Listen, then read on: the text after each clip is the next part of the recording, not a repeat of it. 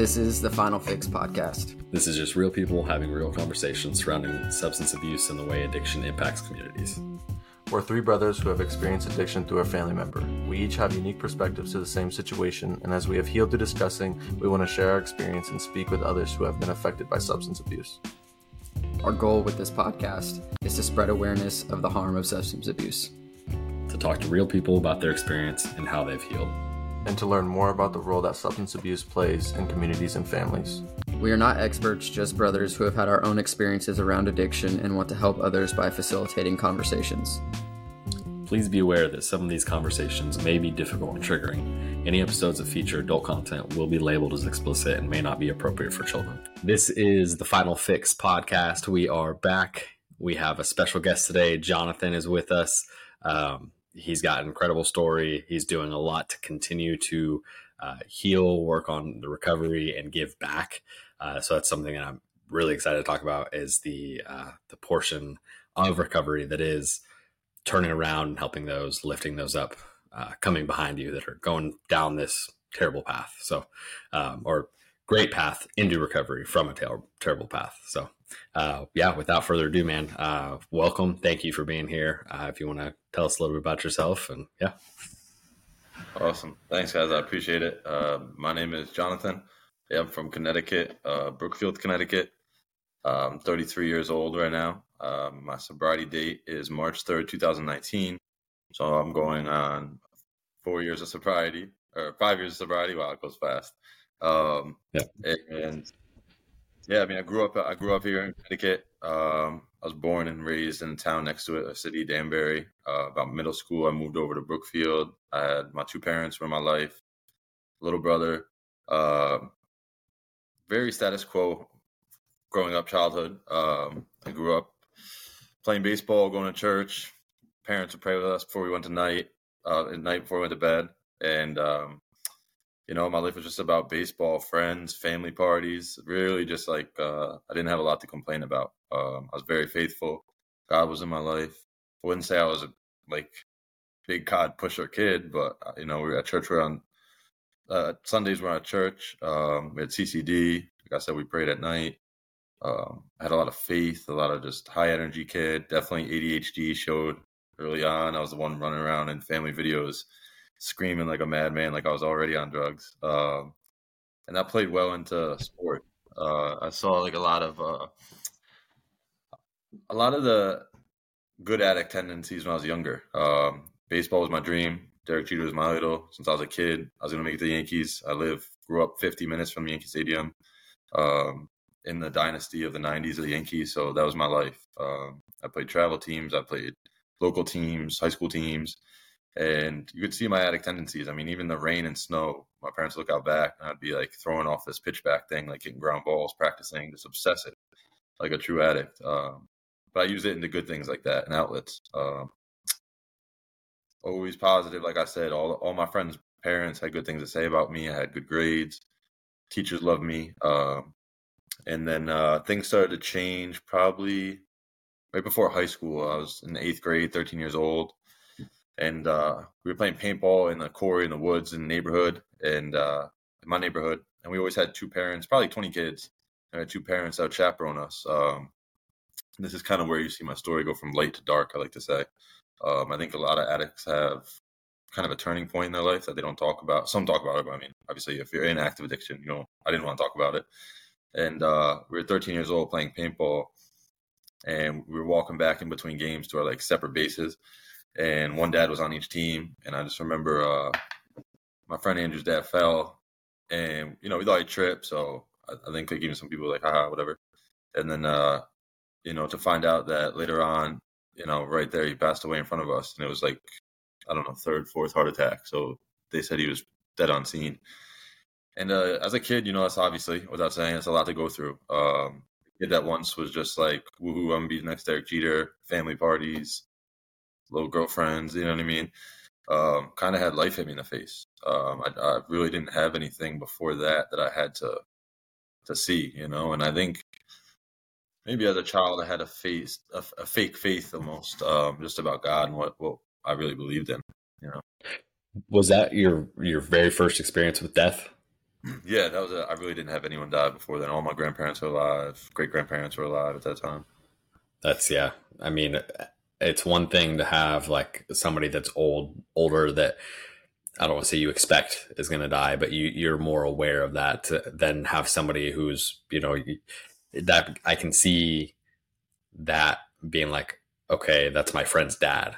That could have been my dad. And then like all of that starts to happen. And it's when people die that are not of, quote unquote, an age that should die. Like it's such a tough thing to wrestle with. And in that manner, that is unbelievable. Yeah, and that was the first real traumatic thing. Like you said, exactly. That actually touches on my whole talk about later, probably. But fear fueled my addiction. Right away. That's when I lost faith. I started to think, like, is my dad gonna die? Am I gonna die? Like, you said that you're a kid and everything's fun, and then something that traumatic. It wasn't like a gradual watching my old grandpa die, and then question it. It was like we're playing paintball, and then I was like, oh my god. So right away, I think there was a little PTSD, probably anxiety that set in. Things that I didn't know at the time. So for sure. But so then it just went on that night. I wrote in my book that parents kept asking me how it was. I don't think I cried. Maybe I cried for a minute, and I remember it was only out of feeling bad for my friend. I was watching him break down. But I had this weird thing of, I don't know if it was how I was raised in my house and how my parents were raised, but like, or if I was just blessed at a really good childhood for a while, like nothing ever was wrong. So I felt like I shouldn't show, those tears. I knew my parents were going to be worried. So yeah, it just set in. And then, and even as a kid, 9/11 happened. So things were just starting to happen. That was like, what's really going on in this world? You start to question a lot. So, yeah. And then, that's about 13. So by the time I was a sophomore, 2 years later, my grades were failing. They're starting to, like, one by one, you'd see like one class had an F, all other were A, then two had a D and an F. And then this ridiculous anger. You could just see the addiction building. If my parents said I couldn't go to a sleepover, I was ripping a door off the wall and putting my head through it. I stopped praying from the day that I saw him pass away. I think that's a big part of my story. I think everyone has a different type of faith that we talk about later, but that was a definite monumental change in my life at that point. So then anger came out. Anyone, my brother, my friends, anyone that did something that I didn't feel in control of, there was a rage of anger. My friends tried to like not invite me somewhere, stupid kid stuff, but I felt like, oh no, not again, it's happening. And like I said, I still tried to stay with baseball in my dream. I was already playing in colleges and stuff. And my freshman year, I went one day to a girl's house and we were jumping on a trampoline, and my friend like double bounced me, and I was like in like the second story window. I was high, and I came down sideways, and she didn't have the plastic rubber covering, and I landed on my ribs on the metal. And long story short, ended up in the ICU for a week and ruptured my spleen, which was obviously, a traumatic incident again. I'm a 13-year-old, 14-year-old on a ER bed. My mom's crying because she's in nursing school, and they're saying I'm bleeding internally. So she's crying like I'm about to die. And I'm just reacting off the doctor and her reaction. Like, knew something was going to happen. Like you said, that fear, So I'm like, yeah, I knew it. Something bad again was going to happen. And I was in the ICU for a week. They let my spleen heal, and had to drop out of my entire freshman year of baseball.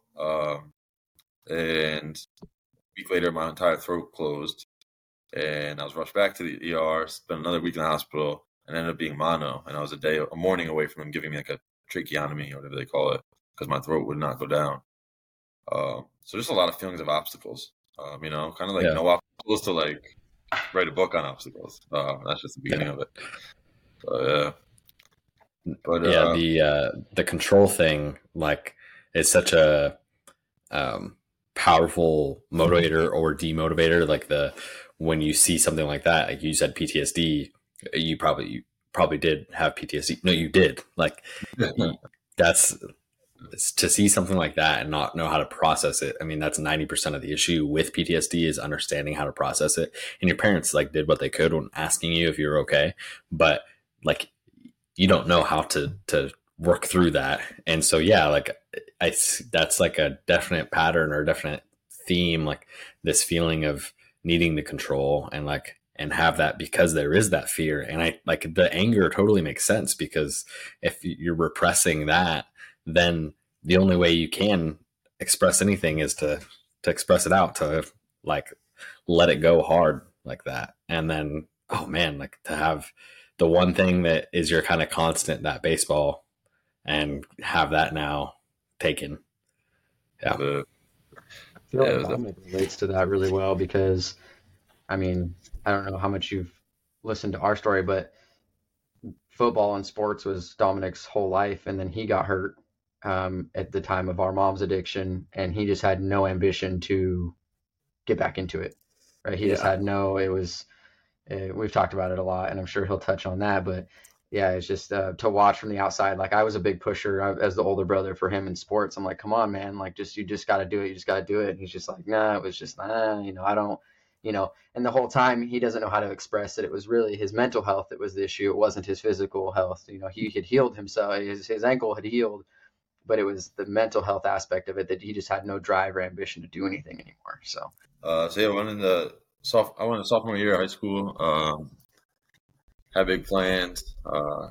Still was dealing with the anger, the resentments, and the control issues from probably the anxiety, PTSD, and then my grades started to fail one by one. I got failed off my first basketball team, my first football team, and about sophomore or junior year, I think this summer, I was introduced to alcohol and weed, and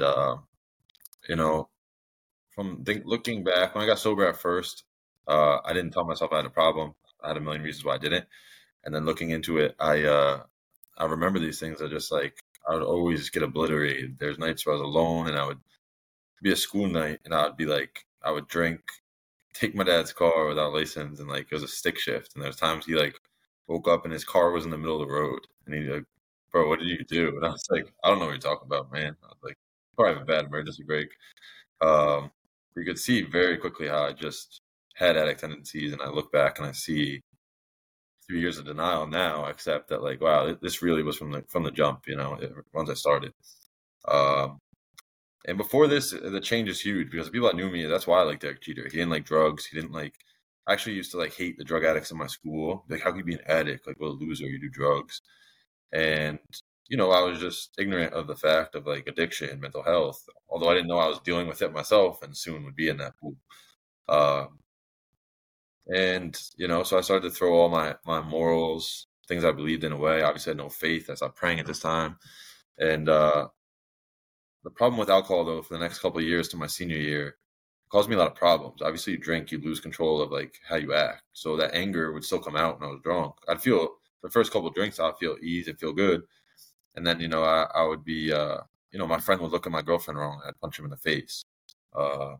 Just anything. You're acting a fool. I had to be picked up from every house party because hands were thrown. I was screaming at a girl. I was, someone was mad at me for kissing their girl. Like, it was just always, issues.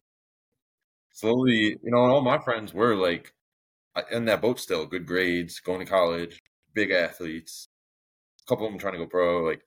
And they're just like, bro, I stopped getting invited everywhere. They're like, we can't have you around, man. You're always a problem. And I lost a lot of those friendships. And, that became another whole resentment and hurt and pain I was dealing with. Is like, these are friends since the second grade. We're 18 now. We're like brothers, and I'm getting pushed away for good reason. But obviously inside, I don't understand at the time. And I got really isolated. And knew alcohol was becoming a problem, but knew I needed it. It was the one time that it would kind of just calm all the noise inside and all that fear, resentment, anxiety, control. And then my senior year of football, I came back senior year from summer, and I was like, you know what, I'm going to do this. Let's stop messing up. Everyone started talking to me, kind of like you said, Alex talked to Dominic, friends, and some people did step in and be like, bro, you got a life in front of you. Parents were telling my parents, like, he's got a career you can have here. And, I don't think I was like Aaron Judge or anything crazy, but I just knew the game. I played it a lot. I had the potential, and I was like, I'm going to do this. So I played football my first, and I was thinking about, I wanted to go to Coastal Carolina, and I I go to play football, and sure enough, our spring game, I go off, and I always sucked at football because I was like, I had a lot of fears. I was afraid to hit people, afraid to get hurt, and at this point, I'm a psychopath. So I actually became a really good football player, and I break my leg, and like I didn't break it. I got a high ankle sprain, like tore some stuff in my leg catching a ball out of bounds, and now I'm in crutches and a boot for 6 months. Can't walk. So again, just that obstacle, that demise, that feeling of sinking. I can't get out of this, man. I'm trying to do good. And from there, that was my final resentment towards God, towards life. I was off. Didn't just kind of let my friends cut me off. Hung out with a whole new crowd, and I got introduced to. I just became about money because the big thing was I did always have a big heart. That's the one thing everyone said since I was a kid. And as much as I wanted to play baseball, I knew I could make a lot of money and help a lot of people. We weren't poor, but I was the oldest. My parents now they're pretty well set, but when I was young, they were just getting their life together, I feel like. And then they gave me everything I needed. I also grew up in kind of like a wealthy town in Fairfield County in Connecticut. And, my friends are getting the new Jordans and brand new cars. Like, my parents provided, but, I got a $4,000 Grand Am, which I was grateful of. But, like, I just, like, I wanted family. And my aunts and uncles would play games. Like, they'd just be like, just to root me on. But they're like, oh, when you make it, you're going to buy me a house. And I was like, yeah. And, so I was like, all right, now it's off with baseball. It's on to the money, So I started working like crazy. I ran a restaurant, delivered pizza for some like Albanian that my dad said was in the mob and didn't want me working there. So I'd lie about working there. I'd be drinking Grey Goose while I'm delivering pizzas, driving these Beamers around for them from one restaurant to another. Don't know why. Didn't ask questions. And then got introduced to Oxycontin. I graduated in 2008, so that was really when Oxycontin was booming. 2004, 2008 came out around the country. The epidemic was really strong. Everyone was doing it. In my area, you could get it. I don't know if this is okay to talk about on here, but like I can go to the Bronx and get it for $20 a pill and sell it for $70 up here. I'm making more than most people apparently on their job. I saw 3 of them. So I wasn't even an addict yet in that sense, but people put me onto that. And I failed my first drug deal. I don't like to talk about this stuff a lot, but you got to qualify a little. But I stole older kids explain how to sell drugs and do some serious stuff at the city around here. It's like first you got to get your money up. So you got a job, but you need a little bit more and more. So like look in your cabinets and see if you got any like Percocet, Oxycontin. So I found this thing that said my dad's name. I won't say his name, but his name, and it says makes you puke in my mom's handwriting. And I looked at it and it was like forever, it was Percocet, whatever. And I went and sold it to older kids. Sure enough, they threw it out in a gas station right down the road. And the next morning, the cops were at my door saying, why is this in the garbage? And so I like failed my first drug deal. I should have known then. My mom and dad looked at me and I was like, no, someone robbed us, I guess. And like, the lies just started. So I wasn't even using drugs and I was buried in lies. And that just pushed me further away from my family. Fast forward to all this stuff. A couple weeks later, sitting at a table, a couple friends, and come on, do a line. At this point, I'm like, all right, I do it. And right away, I had that release of alcohol, but I was in control. For people that haven't done it, you have that euphoria, but you're not sloppy. You're not. I mean, unless you do a lot, you start nodding out. But I had that euphoria, but I was like, hey, I'm still here. Okay, this is perfect. I could get rid of all that anxiety and fear and stuff bottled up, but I'm kind of calm in the head. And I got into Oxycontin for years. Kind of things I'm really not proud of. We're close to the city, so got really into like moving pills back and forth. And fast forward through all that, when they made those so you couldn't abuse them, got into Percocet. Every time there was ways to get out, I just got back in. And at this point, I'm lying. My brother doesn't know me. He's watching me snort pills. He's watching a kid that he used to just be amazed by my athletic talents and how I help people. I was just loving to people, and now he's watching me scream at people, fight my friends, do drugs. I remember one time he came in the house, my parents were away, and our entire back room and our living room was just huge bags of weed that took up the entire room. And he was just like, what are you doing, man? And I thought it was funny at the time. And obviously, as we go into my story, it's not going to be funny. But yeah, so everything you can imagine. But I never got arrested, so every time everyone would try to say, do you have some kind of problem? I'd just be like, no. Make money, never been in trouble, don't know what you're talking about. And they knew something was wrong, but they didn't know what. And, one time my parents got me off I finally got in a little trouble with a girlfriend in a drunk argument. My dad said, "That's it. You're moving out. You tell us what the problem is." I told them. They got me on this thing called Suboxone. Did not work for me at all. I stayed sober for like a month maybe, and then I didn't change anything inside. You know what I mean? It got me, for myself and my sobriety. I don't judge anybody. It saves a couple of my friends' lives. But for me, that wasn't sober. You know, I was clean. I wasn't snorting drugs all day, but I was, you know, that was absent in my life, but I was still me. I didn't change. I didn't grow. I didn't learn anything about myself. And found out you could sell it for money, sold it for money, got back on drugs. Finally, one more morning, I felt everything building up really, really high around me. And this is where the story starts to change. Is I was in a different city in Connecticut, and I was running a call center of 1,200 people. I was a senior manager. And then before work, I would smoke crack in my car and snort heroin and go in a suit and live a double life and tell everyone else they're late for work and sign this written warning and then go to the bathroom and do more drugs like a good addict. And I left there in a suit. I went to this city, met my guy, and there was, long story short, we was hanging out front and there's a shooting right down the road. And at this point, like, it was just up to here. I wanted to get sober. I just had no way. You know, I felt like I was just going to break down mentally. I could feel the lies, the relationships ruining. And I got home. I drove home right away. I was shook from the shooting. And I was just down the block. But I just felt like I'm going to die soon. Like, I'm not going to make it out of this. And that was the one day my mom decided to hit me and just randomly start being like, "That's it. We know you're on something. You got to tell us." And started pressing me. And I just hit my knees and started crying. I cried like I haven't heard until later in my story. And I just told her, "You got to get me out of here. I'm not going to make it much longer." You know, I told her everything. They got me on a flight to detox in Miami. Went to a rehab in Florida, Pompano Beach. Got sober. Got to a halfway house that they had there. Stayed there for another 30 days because I knew I didn't want to go back. Got jacked, got tan. Went to Pompano Beach in Miami looking at girls every day in thongs, and made a really good relationship with my friends. But didn't, again, we're here again where I'm sober, but I'm not working on myself spiritually or mentally, anything. Physically, but not in any other way. And came home, went to meetings, started maybe 1 or 2 steps, and then stopped going to meetings, got drunk, did cocaine, and went back on heroin for a couple of years. To the point where my lungs were failing, all my yets started happening. I always said I've never been arrested, I've never been this, never been that. Well, a week after arguing that with my parents and using those words, I got arrested twice in a week. I had a DUI in front of my parents' house. I was having a few drinks with my brother. I went to talk to some girl that wanted to meet up in my car. And I just turned the key on because it was March in Connecticut. So it was pretty cold at night. And I had like 1 foot out the door, was having a twisted tea, and someone called the cops because my car was running. And I got a DUI. And then 4 nights later, I got arrested with a lot of narcotics on me, an open bottle in New York, and never went to court for either of them. Just had warrants in both states. Kept on running for a while. And a year later, was at that point again. It was up to here, you know, mentally, spiritually, just couldn't hold in the lies, couldn't hold in the lie of addiction.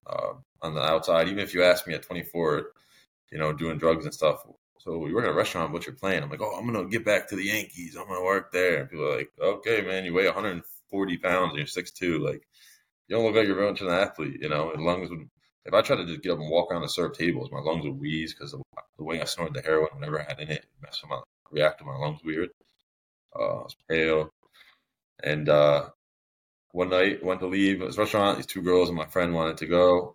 And I said, "If I drive your car, I'm going to get arrested." And they thought I was being funny. I got arrested a year later in the same exact spot in the road where I got arrested that other time in New York by cops, and still had warrants for never going to court. And once they came to the door, they said, "Oh, we've been looking for you, and get out."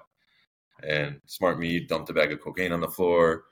So they saw all that and knew it wasn't snowing. So I got in trouble for a lot more drug charges and whatever it's called, skipping court. So bench warrants. And went into, this is like first little God moment, I call it. Went into jail. They're like, "You're going to go in actual jail because you're going to be doing some time." if you can't bail yourself out. I said, no. I had like at least $2,000 cash on me, 1,400 cash on me. I knew my bail would be like that or less. And I'm sitting there in the cell, and I'm just like already planning like how I can get out of this. And I'm watching this cop put money into this like ATM machine, and I'm like, something's not sitting right. That's a lot of money. It looks like my money. And what's that ATM machine? I just had like, I should say something. So I was like, hey, what are you doing? And he turned around. He's like, oh, I'm putting your money in for commissary. And I like freaked out on him. I was like, dude, that's the money I'm bailing myself out with. What are you doing? He's like, oh, I thought you were going to jail. I didn't know. And I was forced to call my parents. God pushed me to be honest. I mean, I don't know being honest. I'm in jail, so they know at that point. And I said no for a while, and then my one rule with them was if I stayed out, 'cause I'm a grown man living with them. If I stayed out, I would call them. So I said, let me just call them, tell me to leave me here. I want to do my time. I'll detox in jail, see when I get out, and face a judge. And usual call from the jail they've had before, and it's like, hey, just letting you know, I'm not coming home tonight. I'm gonna sleep in the county prison. So have a good night. And I heard my dad saying, leave him. I hung up. They like got me my inmate clothes, tested me for tuberculosis, everything, and then all of a sudden he came. He's like, "Never mind, your mom's here. Come outside." And I was like, "Damn, I'd rather go to jail." So I had to face some music with her. The second I got home, I got the same talk. They were like, "Rehab or homeless, you choose." And I was like, "No, I want to get sober." And I think I got myself in trouble subconsciously on purpose that night. I knew I had this gut feeling. I was like, those girls thought I was being cute. I was like, I'm gonna get arrested. I knew I was gonna get arrested. And I knew that was probably my only way out. I didn't have the balls to ask for help. It's tough when you're in that deep to look at everyone and say, yeah, I've been lying, need it.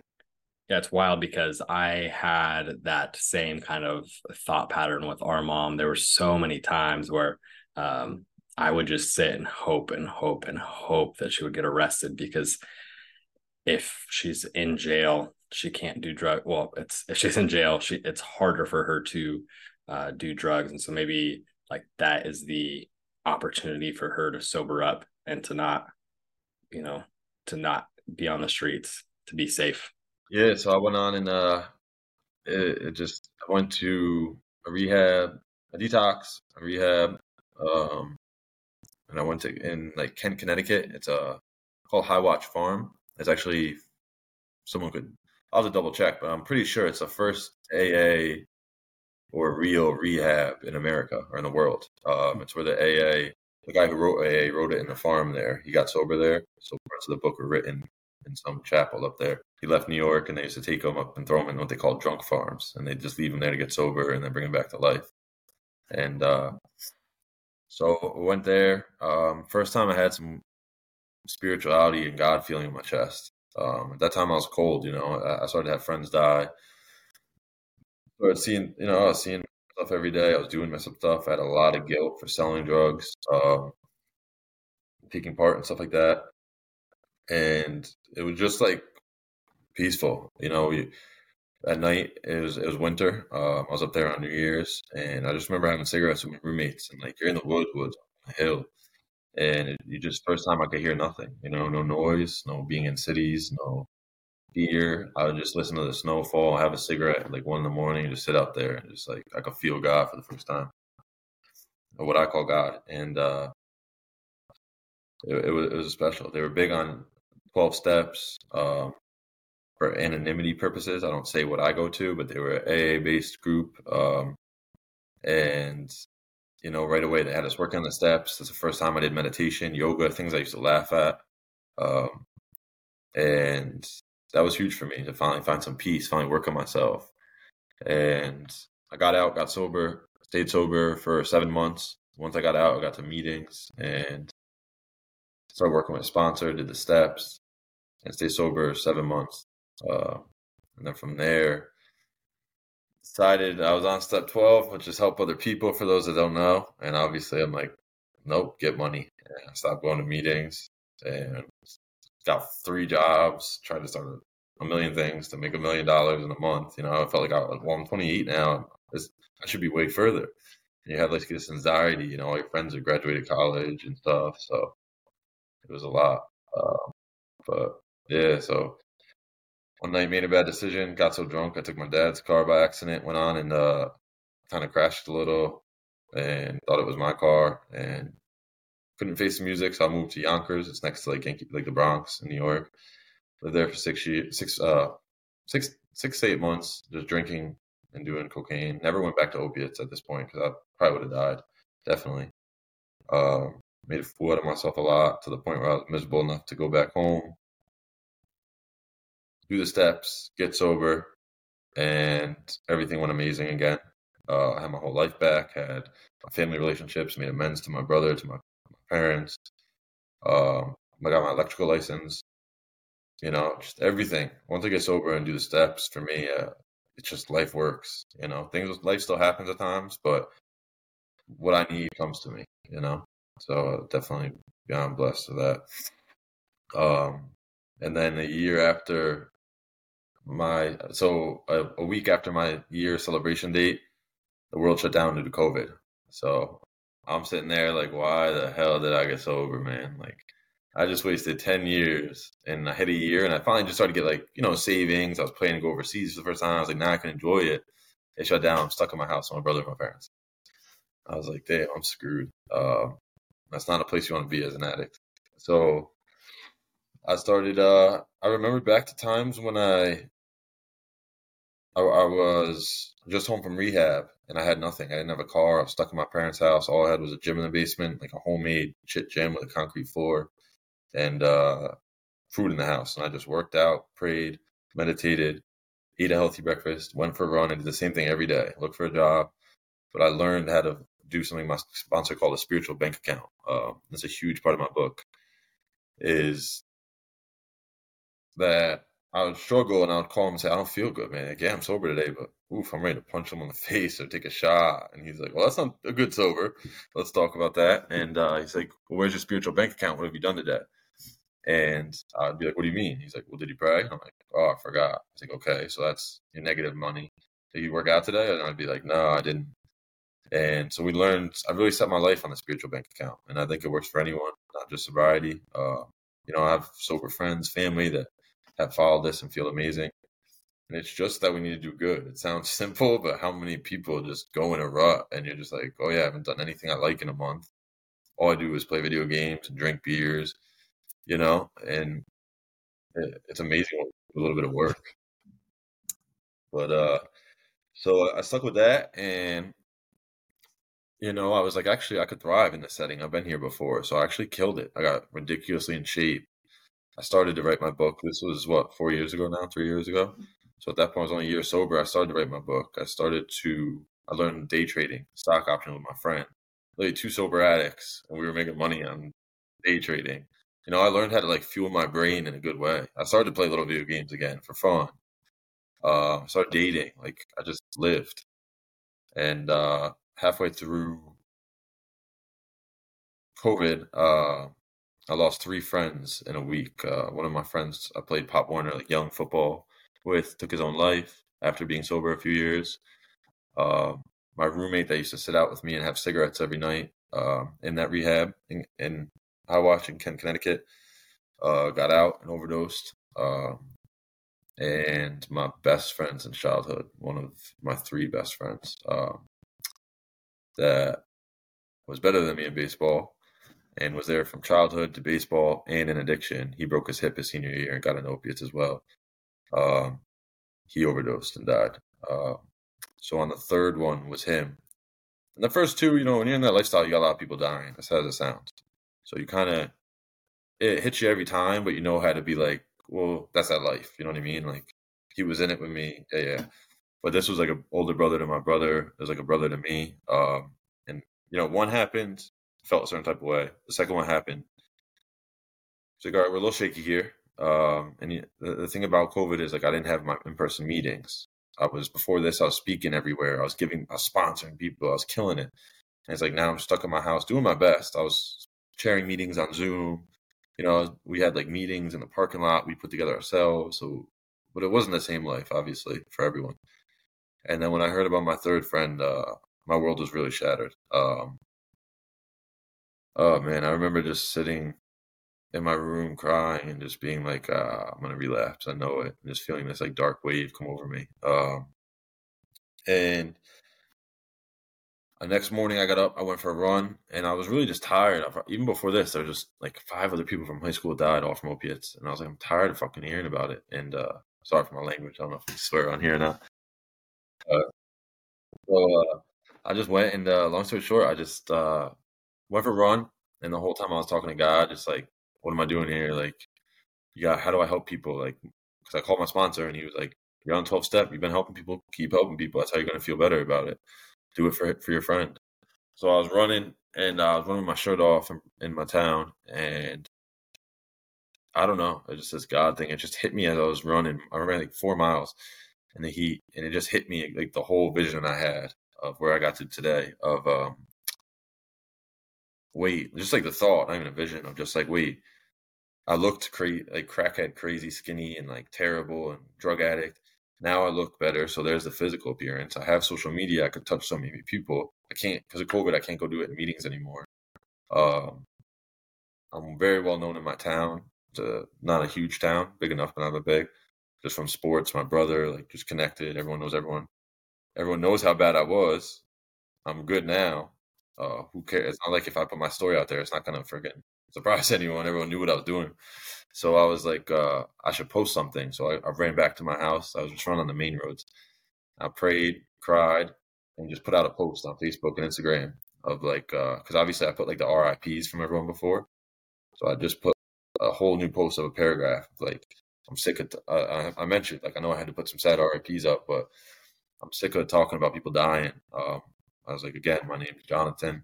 I'm an alcoholic addict. I've been sober at this time for 1.5 years. I was like, you don't have to die. If you need help, DM me. And I just kind of went off. I came out as I was crying. I just typed this out in 2 seconds, hit send on all my social medias. And at this time, I had a lot of just guilt, you know. My brother had to hold his head down. My parents did. The whole town knew I was doing bad things, you know. And it's a stigma of addiction. It's you know, they're all looking down at me. So I was like, this also is immense to my parents and my brother that now they could pick their head up high and look people in the eye, you know, that I'll be helping people. And the post blew up. I mean, like, people I thought hated me were like, I'm so proud of you. Like, people I didn't even know followed me still from high school or DMing me from my basketball team, asking me if I could help them get sober. They're struggling. It was just such exactly what I needed at that time. I got to helping a bunch of guys through there. Started to train people, and one night, sitting with my parents, I was like, I should make this a thing, because then I started Monday Motivations, and it was my way of helping myself. And we came up with Get Lifted, would be like the tag, my name, my brand. I started a little clothing brand out of it, which I got to get back to. I kind of stopped for a while, but made these shirts that get lifted, and it's like arms lifting a weight in the clouds. So like, and my whole motto was get lifted spiritually, mentally, physically, and it was that spiritual bank account idea that I was posting to people, and it was crazy. Just the support was so cool. Yeah, we definitely need some merch, so go ahead and send us over some. Appreciate it. I'll have to send you guys some out. My girlfriends are pushing me to do it again. Yeah, it was amazing. People reached out for sort of personal training, had a little side cash business of like training people. A lot of them were dealing with depression, not even like addicts. So it was amazing. I was like, that's when I started to see this can help anyone. My parents started to work out 5 a.m. every day. They started to watch their health. At times, my brother did. Yeah, it was cool. Are you still doing any training or like working one-on-one with people? Yeah, in a way, the training I stopped. A lot's happened in the last 2 years, so a lot of things have changed. A lot of focus recently has been the book. So I'm sure we'll get into that. That's supposed to come out in December, or like a month. I'm on the last final little edit and publish on Amazon. I'm working for 1 year or 2 on that, but the clothes will probably come back after that. It just takes a lot of focus. I never wrote a book. You got a drug addict writing a book, so I'm like, it's tough, man. I never did school. My girlfriend's just became an RN in the ICU, and so she's been helping me a lot because she went to obviously college. So she like what are you? Your English is terrible. So she's been a godsend, just trying to read my English. She's like, your points are amazing. Like, you know, she's like, this is the exact story I reached so many people. But she's like, this comma here and this that. So, you know, and I'm getting edited and stuff. Bro, I've been in college for 4 years. I'm basically my fifth year with my deployment stuff, and my writing still feels terrible. Yeah, yeah, yeah. Hopefully, I get back to it, but it went on for a while. I got to do so many cool things. I even like one of my friends works for the Yankees. Well, now he used to. Now he does like bigger stuff than that, even like sports stuff. But he like I made amends with all my friends for the most part, and he got me to go like do the equipment for the Yankees a couple times with his dad. So like there's just moments in my sobriety that, all these cool things I could share about. Right? Just like in the Yankees locker room, like if you think about it, it was like 2 years ago, it's like no one would think that, or like even just like my physical fitness, I was so grateful to look at that and say, you know, it's not an ego thing. I think first humans like react to visuals.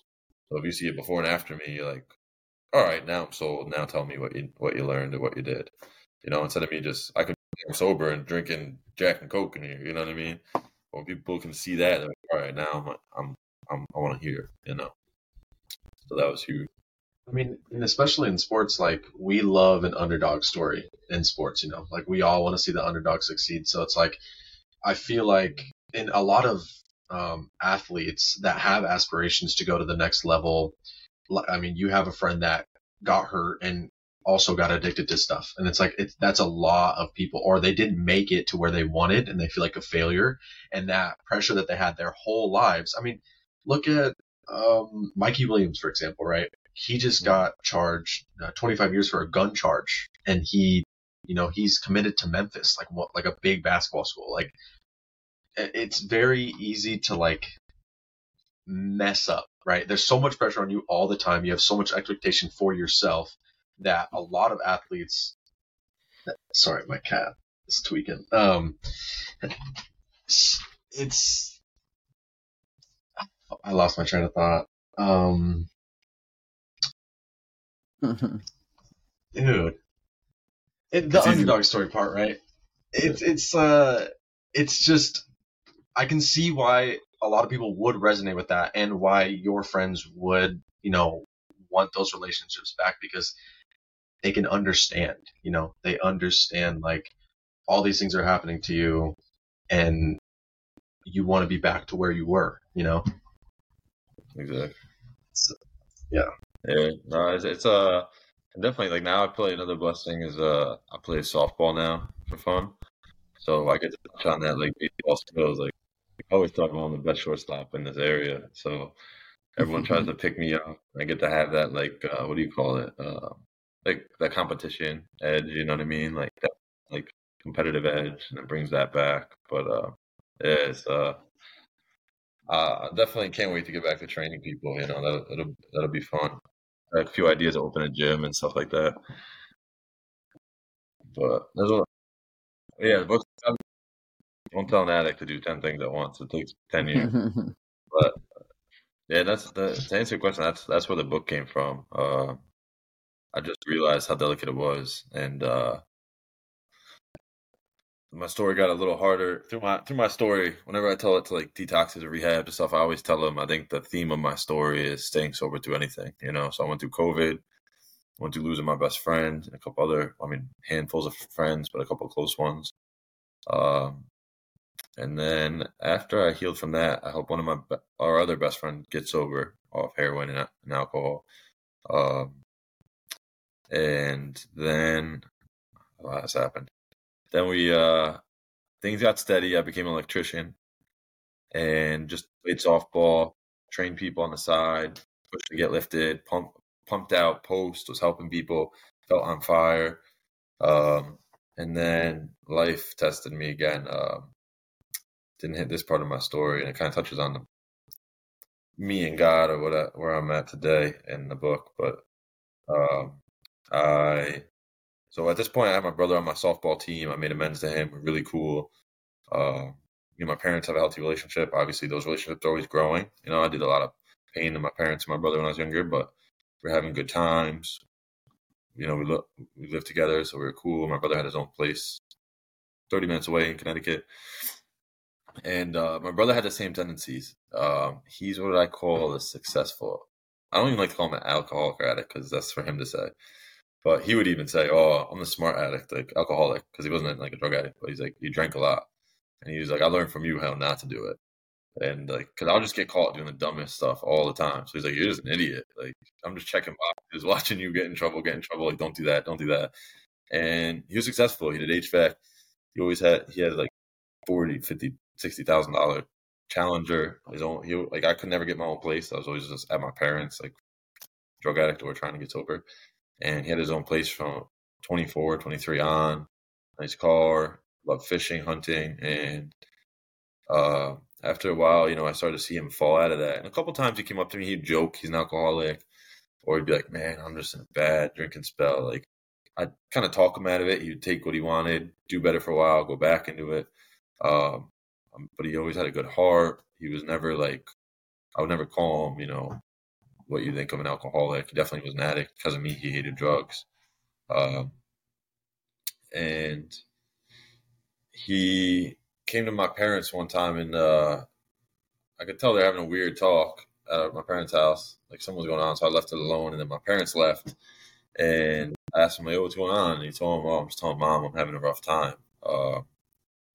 He was like, I have racing thoughts. I can't sleep. I don't do anything I love anymore.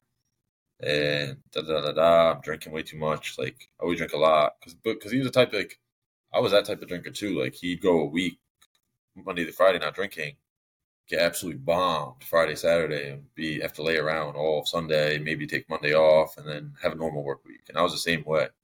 I think we both had bouts where we drank 5 nights here and that, but for the most part, it was just heavy drink. Like, didn't know when to stop once we started. Hard partiers. And I just told him, man, I was like, "Well, for you to say it must be serious." Tough kid. He never really talked about much. And he made one comment before I left for High Watch Recovery Center. He said, "I don't hate you. I just can't watch you anymore. That's why I distance from you. I don't know when you're going to die or get shot or overdose or killed." He's like, "So I just distance from you. It's not that I hate you." And that actually was the first amends he made for me, basically, where I could see how I was affecting other people. So I just let him know. I was like, "I'm worried about you. You're affecting me the same way." I gave him words of wisdom, told him I loved him. He gave me a hug. And I asked him, I said, "Just promise me one thing." And I guess I found out later on my mom and dad did too. I was like, "Just promise me it's not suicidal. And if it is, I've dealt with worse." I was like, "We'll get you the help you need." He's like, "No, no, it's not. I promise you."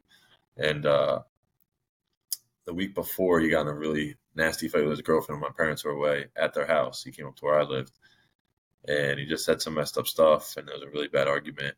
So I already had worries about him. And a couple of weeks went on, and then I woke up one morning to go to a meeting, and he was supposed to go to that meeting with, I was going to Yankee game with my friends, and he was supposed to go to that meeting with me because he wasn't sure if he was an alcoholic, but he's like, "I think I should work on my drinking at least. If I'm alcoholic, I'll just stay sober. But I think I need to definitely hear you guys out, you alcoholics, and see if I am." Uh, that night, I went meet up with some girl after training someone in a basketball game I played in, and got home late, and he was gone. And I texted him. He's like, "Oh, I had to pick up my girlfriend from Brooklyn. We're at my place in Connecticut. I'll talk to you tomorrow." And I was like, "All right, I love you." And I woke up from my meeting, and this is just how weird things happen. And this is the hardest thing in my life I've ever gone through. I woke up from my meeting, sat up straight, um, and as I went to stand up, the doorbell rang, and it was the Brookfield Police Department. And it was like God in me. I just knew it. I started yelling to my dad. I was like, "Fuck, I knew this was going to happen." Something happened to him. I figured he probably crashed his car because I think he drank and drove a lot in that fast car. And the cop opened the door. It was a kid that was a couple years older than me in high school. He was a cop now. And he was like, "Yo, John, you need to talk to your parents, get your dad." And proceeded to tell my dad, me and my mom there at like 7 o'clock in the morning on his front stoop that my brother had passed away. Obviously, just a ugly moment. And found out that he'd taken his own life. He got in a fight with his girlfriend and shot himself after drinking all night. And man, I was brought right back to that moment in COVID. I was just like, "How do I get this? This is the one thing I told him one time. I can get through anything, but I can't get through losing you. He's my only little brother. Uh, meant the world to me. It was the most important amends I ever made, and it just fucked me up. I went inside and I just cried. Everyone's obviously crying, and right away I knew my challenge is not even going to be mourning him. It's going to be staying sober and not ruining my family. I'll deal with mourning him later, but I can't put my parents through this. And that's what AA helped, in 12 steps. 12-step program helped me with is I didn't think about myself. Old me would have right have been like, like can't deal, like snort, drink, whatever. And I was like, no, like, my parents, that was my amends to my brother, to stay sober and be a brother he needed, the son my parents needed. And I went in my room and did how I stay sober. I was told to pray every day on my knees, to whatever God I could imagine, even if it's not Jesus, if it's not Muhammad or Buddha, just pray. And I called for something. I did that. I just said, keep me sober. Let me be there for my parents. Let my brother rest in peace. Went outside. I called my sober network. Or I texted him in the group chat. I called my best friend that was like a older brother to him as well that helped get sober. He was crushed. And it was just a fucked up couple months from then. By the grace of God, I stayed sober. I went to a meeting that weekend. I was crying in front of 30 people. It was rough, but that's what started the book. Struggled for a while after that. My parents, we stayed there, and I just kept doing Get Lifted. I lost probably 30, 40 pounds. I couldn't eat. It was not fun to be sober at that time, but I knew it was better than what dead or being high would be like. So I just went and when I could, I took 2 weeks off softball, and this is how I say. And I liked what you said. That's what I want to touch on too. Is that when I sponsor people, like, oh, well, what do you believe in? And I went to Catholic church this morning. I don't really know. Like, I believe there's a God. I believe some of the stuff in Catholic or Christianity. But I just know when I pray, I stay sober. I haven't wanted to drink. I work in bars sometimes. Like, I bartend, about sobriety. I go buy my parents' liquor. Like, I don't hide from anything. I'll be in casinos, clubs with my friends sometimes. That's not my scene, but if there's a reason for me to be there, I could be there, And I went and so my brother was on my softball team, and I went back, and this is a little just fun story for sobriety and the things I can't have and hope. So I went back, had a terrible 3 weeks. Like I said, I'm pretty good, so it was bad. I knew I was just in my head. I get to play and be shaking, like, that was my amends to him, having those moments of watching him, like, high-five me after I make a crazy, like, Jeter play a short, like, that meant my whole sobriety to me, Yeah, it meant everything. But I get up and I have a terrible at bat again. It's been a week or two of this, and I remember getting the club out. I broke a bat, and my best friend was on my team that I called that morning, and I was like basically crying. I was like, bro, if the rest of this game doesn't go well, I'll never touch a baseball bat again. And the stupid fucking game, he ruined it for me. I was freaking out, like in the corner just to him, but I was having a little mental breakdown. And he's like, bro, just stick with it. Like, talk to God. And I got to the plate, and I just said, bro, you either ruined my favorite thing here or show me something. And up to this date, I made a home run that season. It was like kind of like the first quarter of the season. And he hadn't played in 10 years, and he already hit the wall twice. So the joke was, the little Mendonca was like, my little brother was going to hit a home run before I did. And, I got up, and the first pitch was like an absolute bomb home run. And just happened, my friends were there watching, and they had a new phone. They recorded it. And then I got up the next one and said, because addicts always doubt faith in God, I said, all right, you think you're smart? I was like, show me something else. And then basically loaded, and it was like one of the last innings. And I don't remember hitting the ball. It's just, I have another video of that sailing into the moon. It was a walk-off grand slam. And or at least put us in the lead, and then we won. I remember just crying dugout of like, so this is how it's going to be without him. Look for signs, So, Yeah. Yeah, I got I you. was like, all right, I see you both. And that's when I was like, you know what? Everyone kept saying, with Get Lifted, you got to write a book. You got to write a book. And I'm thinking, like, I don't even know how I got to this point. Like, it's been a blur. That's God to me. Like, I just prayed and went to some meetings, listened to what people said. And now I got a town that, like, just blessings. Like, I'm so grateful. I'd go to the store, and I used to be, like, hiding with my mom. Like, oh, people don't see me. And, like, teachers would come up to me that used to hate me. Like, oh, my God, John, I see your post. You got my son sober. He watched it. And, like, now he's sober, and like it's crazy. Like I didn't even know. Just like I learned energy. Like we all work off each other. That's what's amazing what you guys are doing here. To kind of fly to the end of this, so we get to chat. I just went and my parents sold their home. Stopped all the stuff you asked about. I needed to be there for them. I moved with them to South Carolina, Merle's Inlet. My mom's parents and my aunt lived there. They just didn't want to be in my childhood home anymore. Respectfully, I understand. That was really hard for me. I had just got with my girlfriend, so I'm gonna leave her, leave my sober network, my friends, my softball, but I got to be there with them, and I didn't want to be without them either. So I lived with them for the summer. They kind of finally got in their roots, so I was like, now I'm just chilling in South Carolina, bartending. My girlfriend's up there, my friends are up there. Like, had the conversation with them and moved back up here. Like I said, never could have anything over my head. I have an apartment now, garage where I park my car. You know, and I said I'm gonna do this. She saw me actually writing the book. Funny story, and she's like, she's a little younger than me. She's like, "Are you kidding me?" She's like, "You're literally writing a book." She's like, "It's 2023, bro. You type it. Like it's gonna take you 20 years." I was like I think some people think because I'm like clean cut. I get this all the time when they hear my story. They're like, "Wow, I wasn't ready for that." I was like, "Yeah, I'm clean cut. Like I'm not that intelligent. Like maybe life intelligent, but like computers, books, like I left school for a reason." Like, and she still this day when she talks about it, she's like crying, laughing. She's like, "I cannot believe you're writing a book." She's like, "I'm gonna make a book about that." And so she got me a book, and I just laptop. And I just stay up late for the last year and a half till 3 a.m. typing, outlining, watching videos on how to write a book. And here we are today. I was about a month away, and I'm back to like posting again. My account, actually, my Facebook and my Instagram got hacked, and the guy, sick story, turned the profile picture into my brother that took his own life. I don't think the guy knew what he was doing. That was a sick joke. So I'm rebuilding those. But TikTok, my girlfriend got me on there because I said she's younger. She was like, "No, you need TikTok. That's what's gonna get you going." And I was like, "A couple year difference makes a lot." So I went on there. I think that's how I got linked up with you guys. I'm almost at 10,000 followers. Same thing. I just get people from Ireland, Ohio, anywhere that like I try to put sobriety, comedy. I think that's how I catch people's attention. And then I put other videos of serious life lessons, my story, and then so it's a mix of funny and a mix of serious, so people can relate, laugh, not feel alone.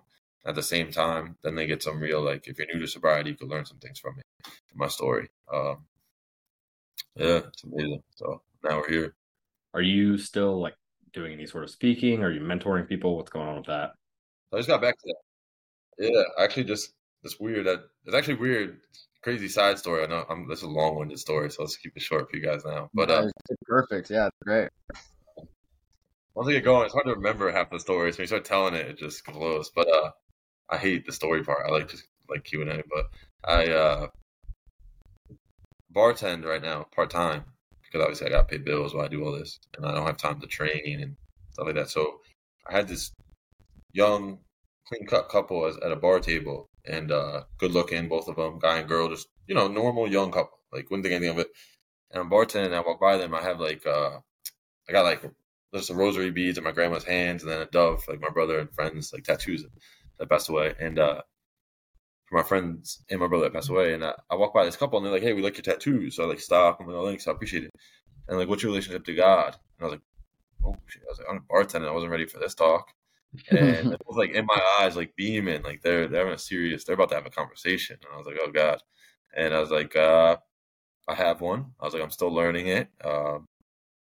Gaining my faith. I'm sober. I was like, but yeah, I don't know what to tell you. It's a deep conversation there. And they're like, "Yeah, you're sober. Yeah, you're sober." Like they knew me, and I was like, "What is going on here?"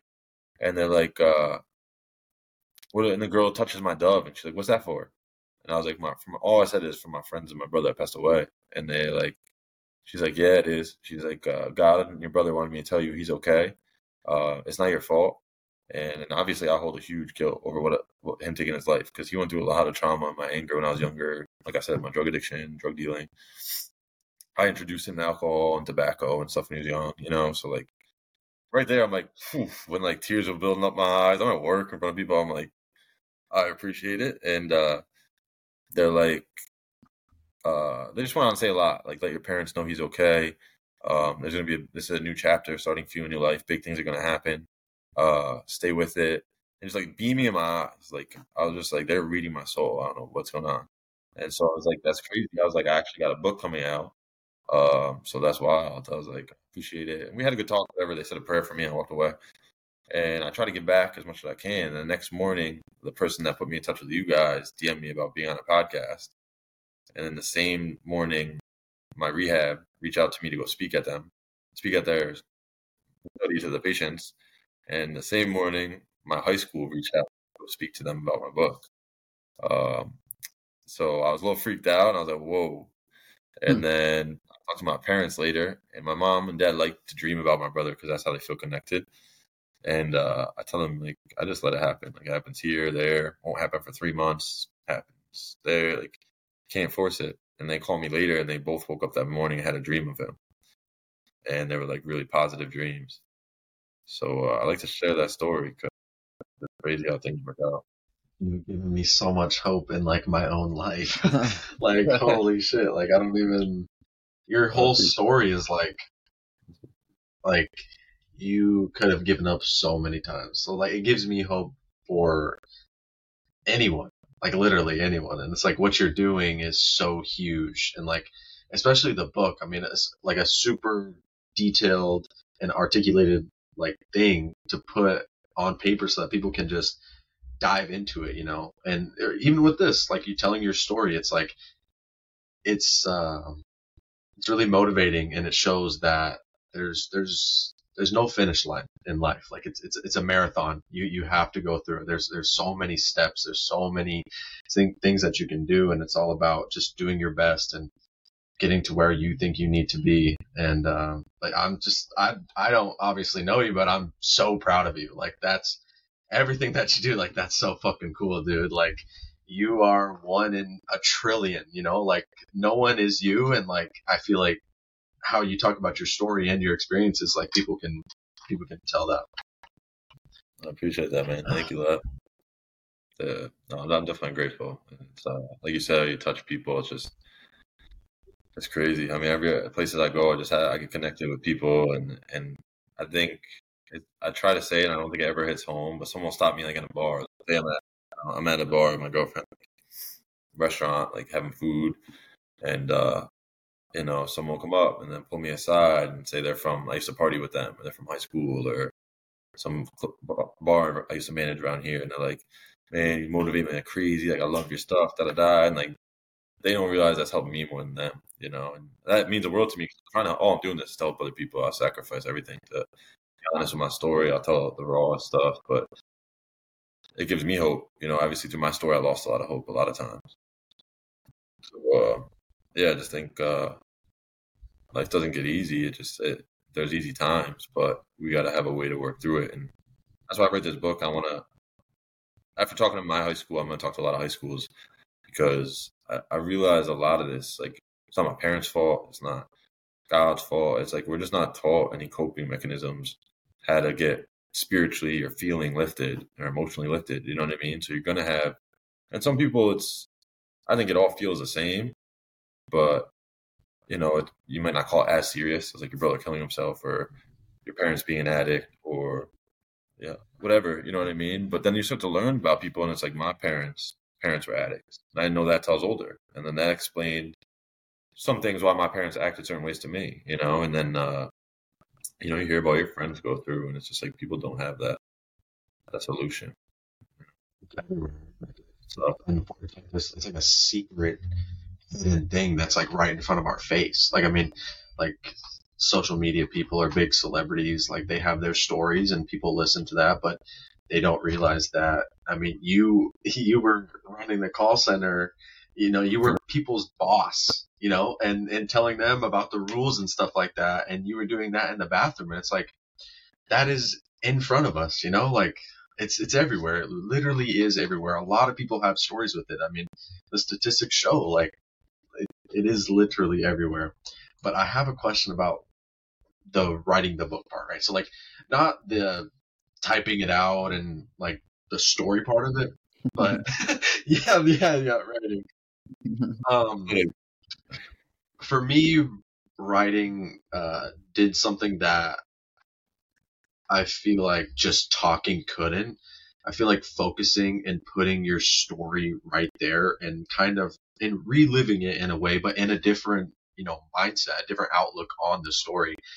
Did it help you validate like your feelings? Like even though you may have felt like you were hurting people at the time, and like I felt that way when I was, failing in school and not doing sports and stuff. Like Alex's point from earlier, like he was trying to get me motivated, and all these people were trying to do that, and I felt like I was a failure. Did it help you validate your feelings to show like where you were at that time and how you weren't even able to know what you were feeling, Yeah, that's an amazing question. That was a huge part for me. I didn't think I realized, because it was like the whole focus was how to write the book, how to write the book. But then when I was writing it, I was like, oh, some people that know me are going to understand, like you're talking about. Like I wasn't just an a-hole, you know what I mean? I was Oh, lost. I didn't even know yeah. what I was doing. It's so sad when I look back. It's tough. You see that stuff about like shadow journal and stuff like that work. I don't know if you've heard about that. Yeah, I think that's huge. I'm still don't even know much about it. I've read up a little, and I think I didn't realize that therapy and rehab, the 12-step programs, they kind of did that in its own way. Um, but yeah, when I was writing it, I was like, this kid didn't know what he was doing. It was almost like looking at me third person. And it's sad. It was like you could see where Yes. I was literally Yes. like, I literally had in my heart that I'd step on the Yankee Stadium one day. And if you fast forward about, how fast a year is, I'm driving back at 4 a.m. My parents think I'm in my bed, and I'm coming back from the Bronx back to Connecticut, snorting pills off a high school study book. You know what I mean? And transporting drugs. Like, and that I didn't see coming. It's like a KO in boxing match. It's like I had no idea what was coming, and yeah. So I think it explains to a lot of people, like even my town, that's from afar, thought I was just um, doing the wrong thing. They they'll hear what pushed me to do those things. It's a surreal feeling. Uh, I was young when I wrote it. So like I was trying not to feel bad for myself while writing it, but I was writing it like literally sitting there, like trying not to cry in class because I'm like, oh my God, like I had no idea what was coming. Like that's so sad. Like I just want to hold this kid and tell him like it's gonna be fine. Like you're gonna make it out of the end. It may feel like your life is nothing right now, but you'll be fine. So um, reaching the TikTok audience, like I know a lot of the my generation, are on there. So reaching people, yeah, reaching people early, it'll do a huge thing. Teaching people tools how to, take care of their mental health and all that stuff. It does wonders, wonders. Yeah, I feel like as men, especially as men, and I think you touched on, we're not taught like in school, and frankly, I'm the closest in age to you. I mean, my parents didn't really teach me how to regulate emotion, and I was heavily raised by my grandparents, which was even less emotion. And so I think that I think as a population, we're in a better direction with mental health and resources. I mean, we're still nowhere near what we need to be, which we've heard from numerous counselors and Cherie, and even the town hall meeting we went to in our area. They're talking about treatment facilities or getting people beds or just education in general is just severely lacking the funding.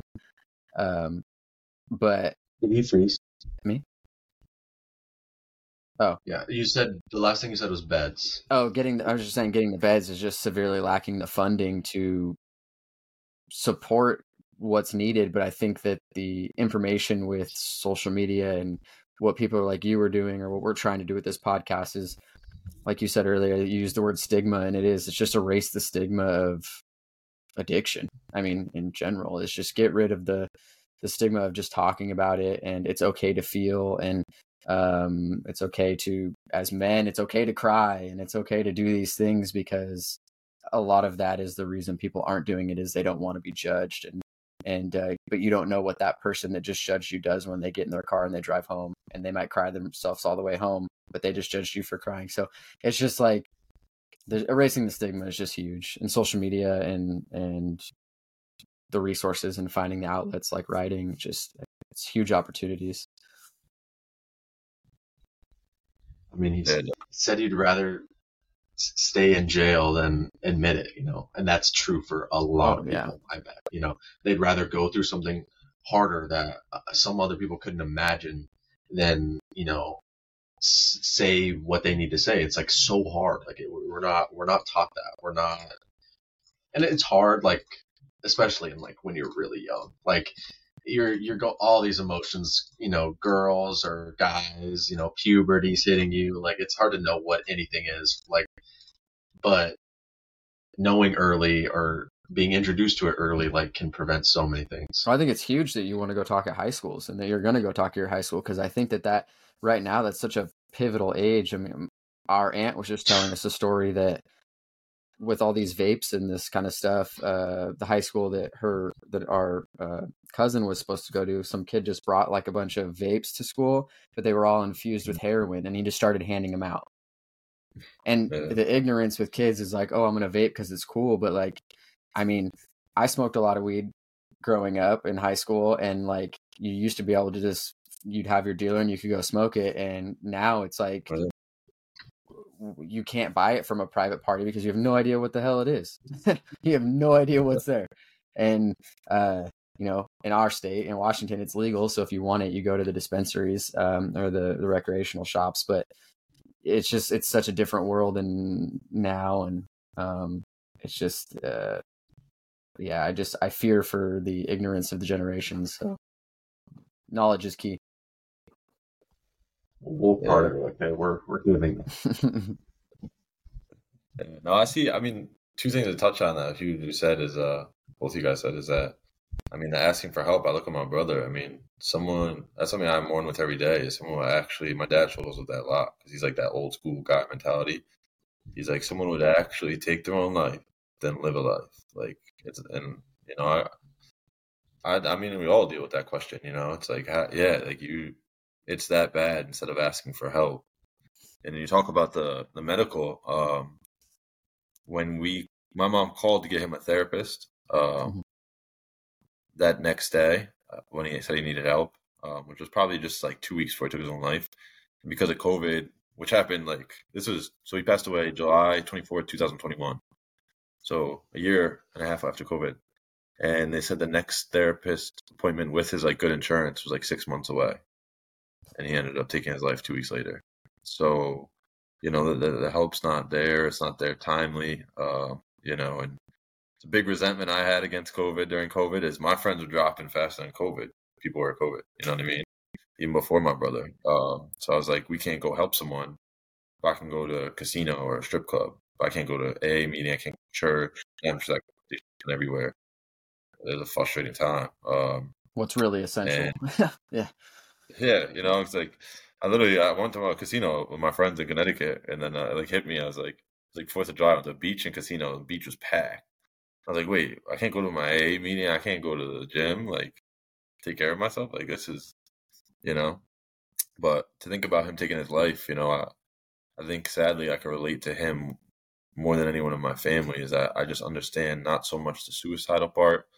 There was times I would have been probably okay if it ended. It was so bad, but I didn't want that for myself. I felt like there was more, but I could relate to the not wanting to ask for help, and I get why he sat there and, and he was like, he tatted up, like my height, but like bigger, broad dude. Like he was a manly man. Like he'd call me the little softy. He would cry. Like, so he was the one to not ask for, you know what I mean? No, nothing's wrong. We don't need to talk and just keep walking.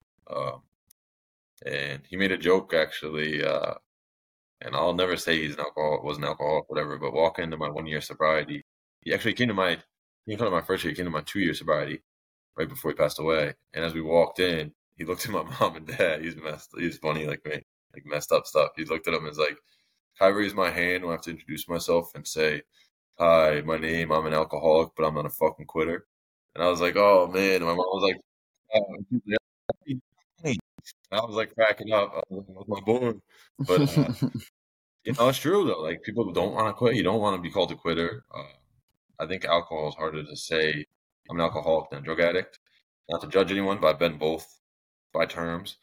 And like, it's okay to be like, yeah, I shouldn't be doing drugs. I'm a drug addict. To be like, I'm an alcoholic. You're basically gonna be judged the rest of your life if you ever decide to drink again. So that was a huge weight for me. I think I struggled with that for a while. No, it's a hard stigma because of me, my friend that got sober off drugs, we joke about it a lot because I don't like to call anyone out particularly, but like just people we grew up with, whether how close they are or far away.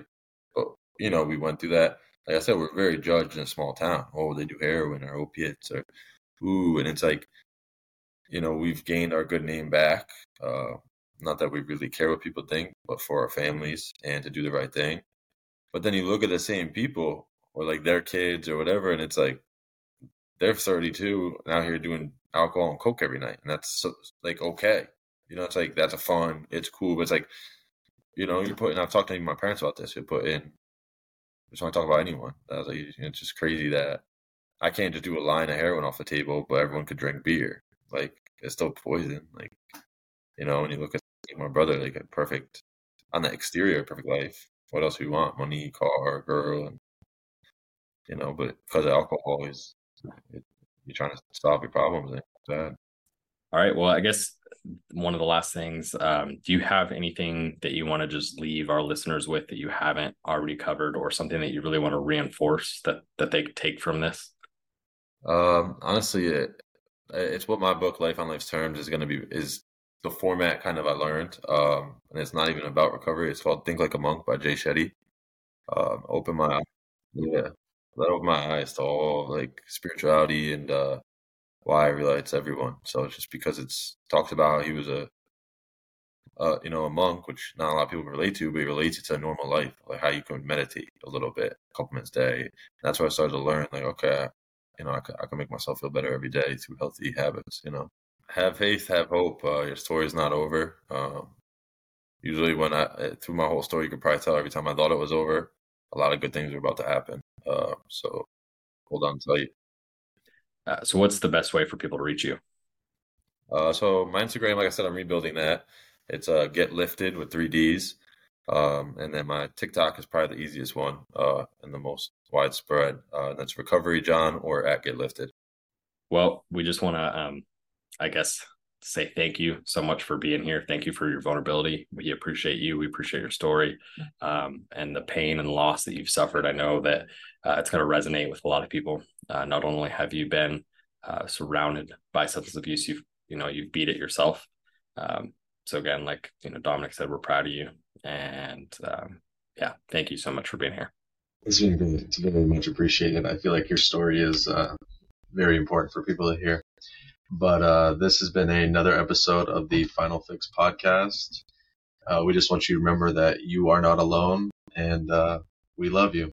If you or anyone you know are struggling with addiction, please reach out to the National Substance Abuse Hotline at 1-800-662-4357 for additional help. And remember, you're not alone.